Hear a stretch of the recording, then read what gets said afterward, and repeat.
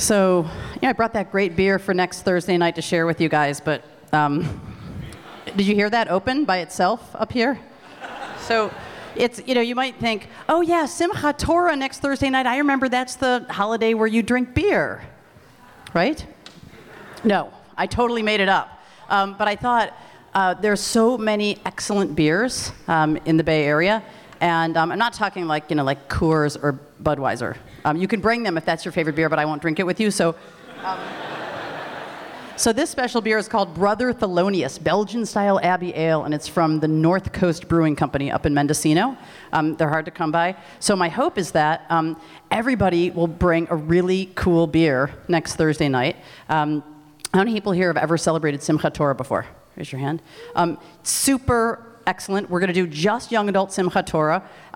Marcia and I are going to be, Cantor Addy and I are going to be leading the very short service, which really is just drinking the beer and taking the Torahs out, circling the entire community with the Torah, doing a quick highlight of the Torah stories. Sometimes we get people to come and read their Torah portions from their bar bat mitzvah after like 6 beers. That sounds really fun.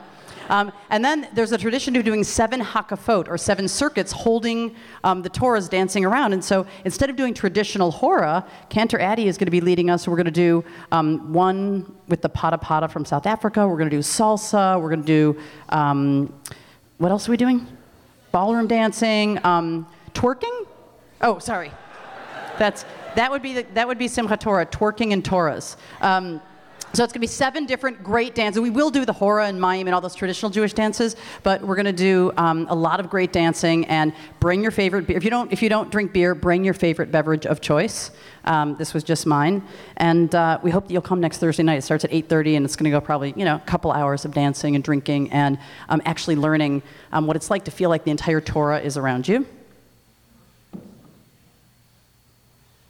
So a little bit of kind of Jewish trivia. If you take the entire Torah, and this will tell me who was here for Kol Nidre and who listened to my sermon, but don't feel badly if you didn't, because today you could just get a podcasted sermon. You don't have to even come to services anymore. You just get Cantor Addy's music, and you have your own coffee at home. You can get the podcasted sermon. But if you listen to the sermon, what is the first and last letter of the Torah? Bet is the very first letter of the Torah. What's the very thank you, Lamed. Excellent. So the very last letter of the Torah is from the word Yisrael. And if you link it up and you go around the entire room, back to the beginning of the Torah, and you link the Lamed in Yisrael to the Bet of Bereshit, and what does Bereshit mean? In the beginning, then you have the word Lev. And what's Lev? Heart. And so I love the way that on Simchat Torah you can get the entire Torah wrapped around you, and you end up in the middle, like the heart of the community. So most of us, how many people have been in a sukkah ever? Okay. So if you haven't been in a sukkah, or you have, at the end of the service tonight, before you go downstairs to drink beer and be in fellowship and community together, and sign up for all of those things that the Young Adult Leadership Committee has planned for you in the next few weeks, I'm going to invite you to come into the sukkah with us and shake the lulav. Okay? Has anybody here not shaken a lulav ever in their lives? Okay, if you haven't, it is a mitzvah. It says in Leviticus that you're supposed to take the 4 species and you bring them together and you shake them to acknowledge the presence of God in the world. Anybody know what the 4 species are? Just shout them out. An etrog.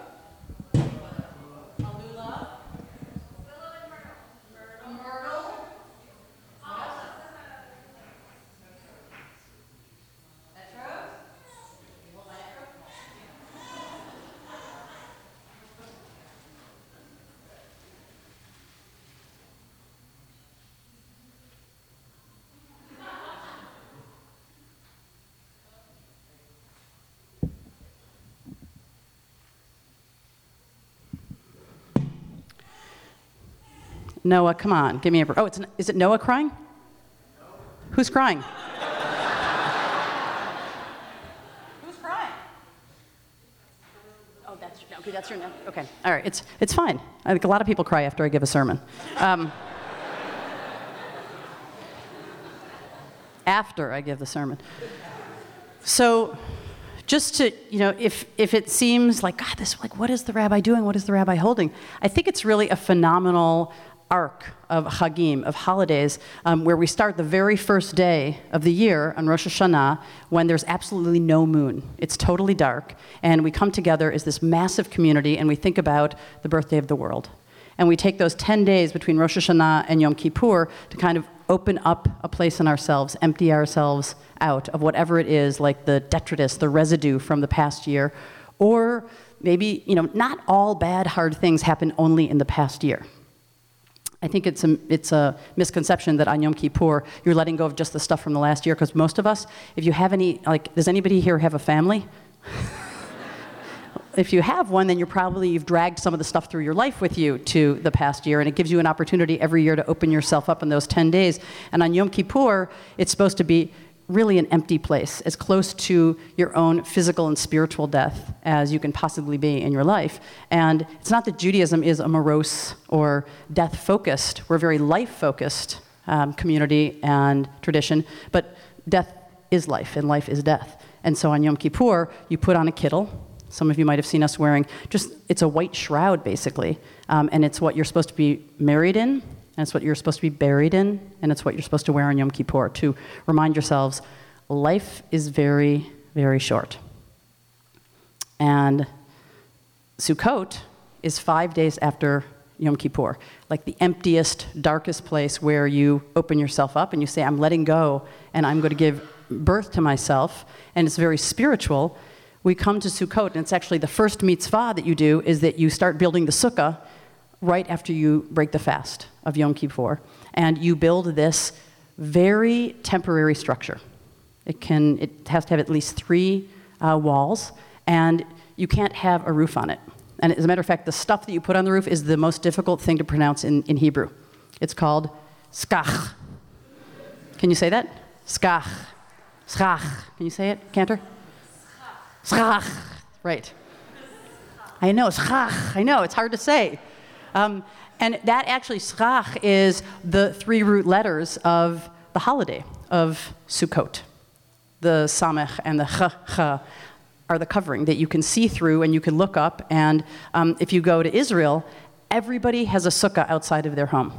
And I thought, God, how uncomfortable is that? Because in the Bible it says you're supposed to live in the sukkah for the 7 nights. And if you go to, how many people here have ever been to Israel during Sukkot? It's so amazing because everybody has a sukkah right outside of their house. And they also have their refrigerator, their DVD player, they electrify it, they have their beds, and they eat and they drink. They literally dwell in the sukkah for those 7 nights. And it's usually around October, so it's gorgeous outside, kind of like it is out tonight. It's a little cold. I wouldn't recommend sleeping in the sukkah. Anybody bring their sleeping bag tonight? No? That's the mitzvah, is you're supposed to actually dwell in the sukkah. You're supposed to eat in it. You're supposed to do one more thing, which is you're supposed to invite your guests into the sukkah. Nobody is allowed to eat alone in the sukkah. And what's so great about Emmanuel is we have the sukkah in the courtyard, and every single day we have hordes and hordes of people coming. Sometimes people just will walk from work to come over and eat lunch in the sukkah to say the blessing and to leshev basukah, which means to dwell or sit in the sukkah together. And of course, we have the preschool here every single day. And so like anybody who's like knee size or shorter eating the sukkah is especially cute if they're not crying. And they love the physical nature. They love the sensual nature of this holiday. And I do too, because it's kind of going from emptiness, and it reminds you that we used to be not only nomadic people, but we used to be totally tied to the earth. Like, we used to grow our own stuff. You guys might have wondered why we have, like, a gourd festival behind me. It's just to remind us of the harvest festival, and that Sukkot is supposed to take us out of this time when we feel empty into a place of fullness and richness.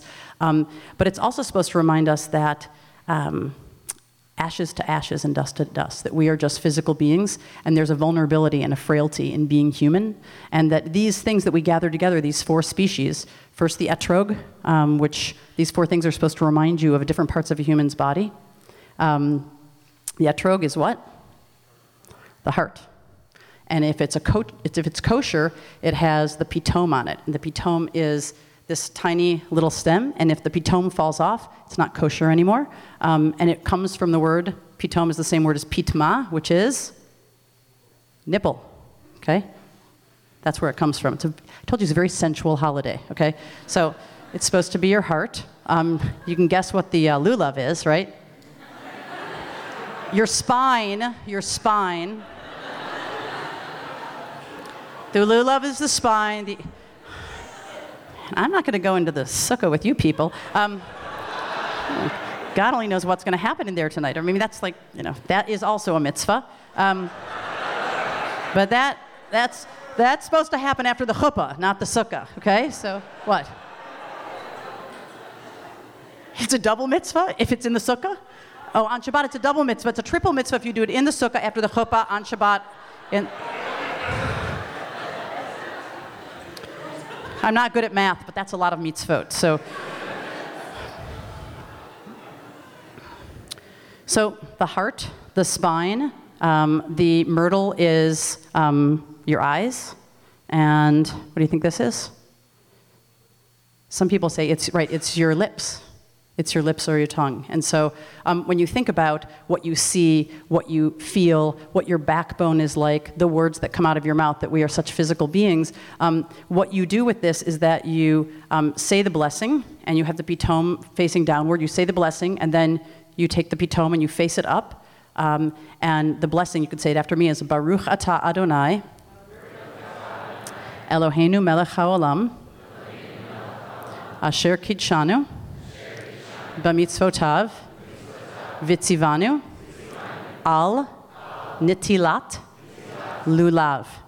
And then you take the etrog and you point it up, and then you shake the lulav and the etrog in all the directions where there's divine presence, the presence of God or holiness in the world. So you literally go into the sukkah and you shake it to the east and the south and the north and the west.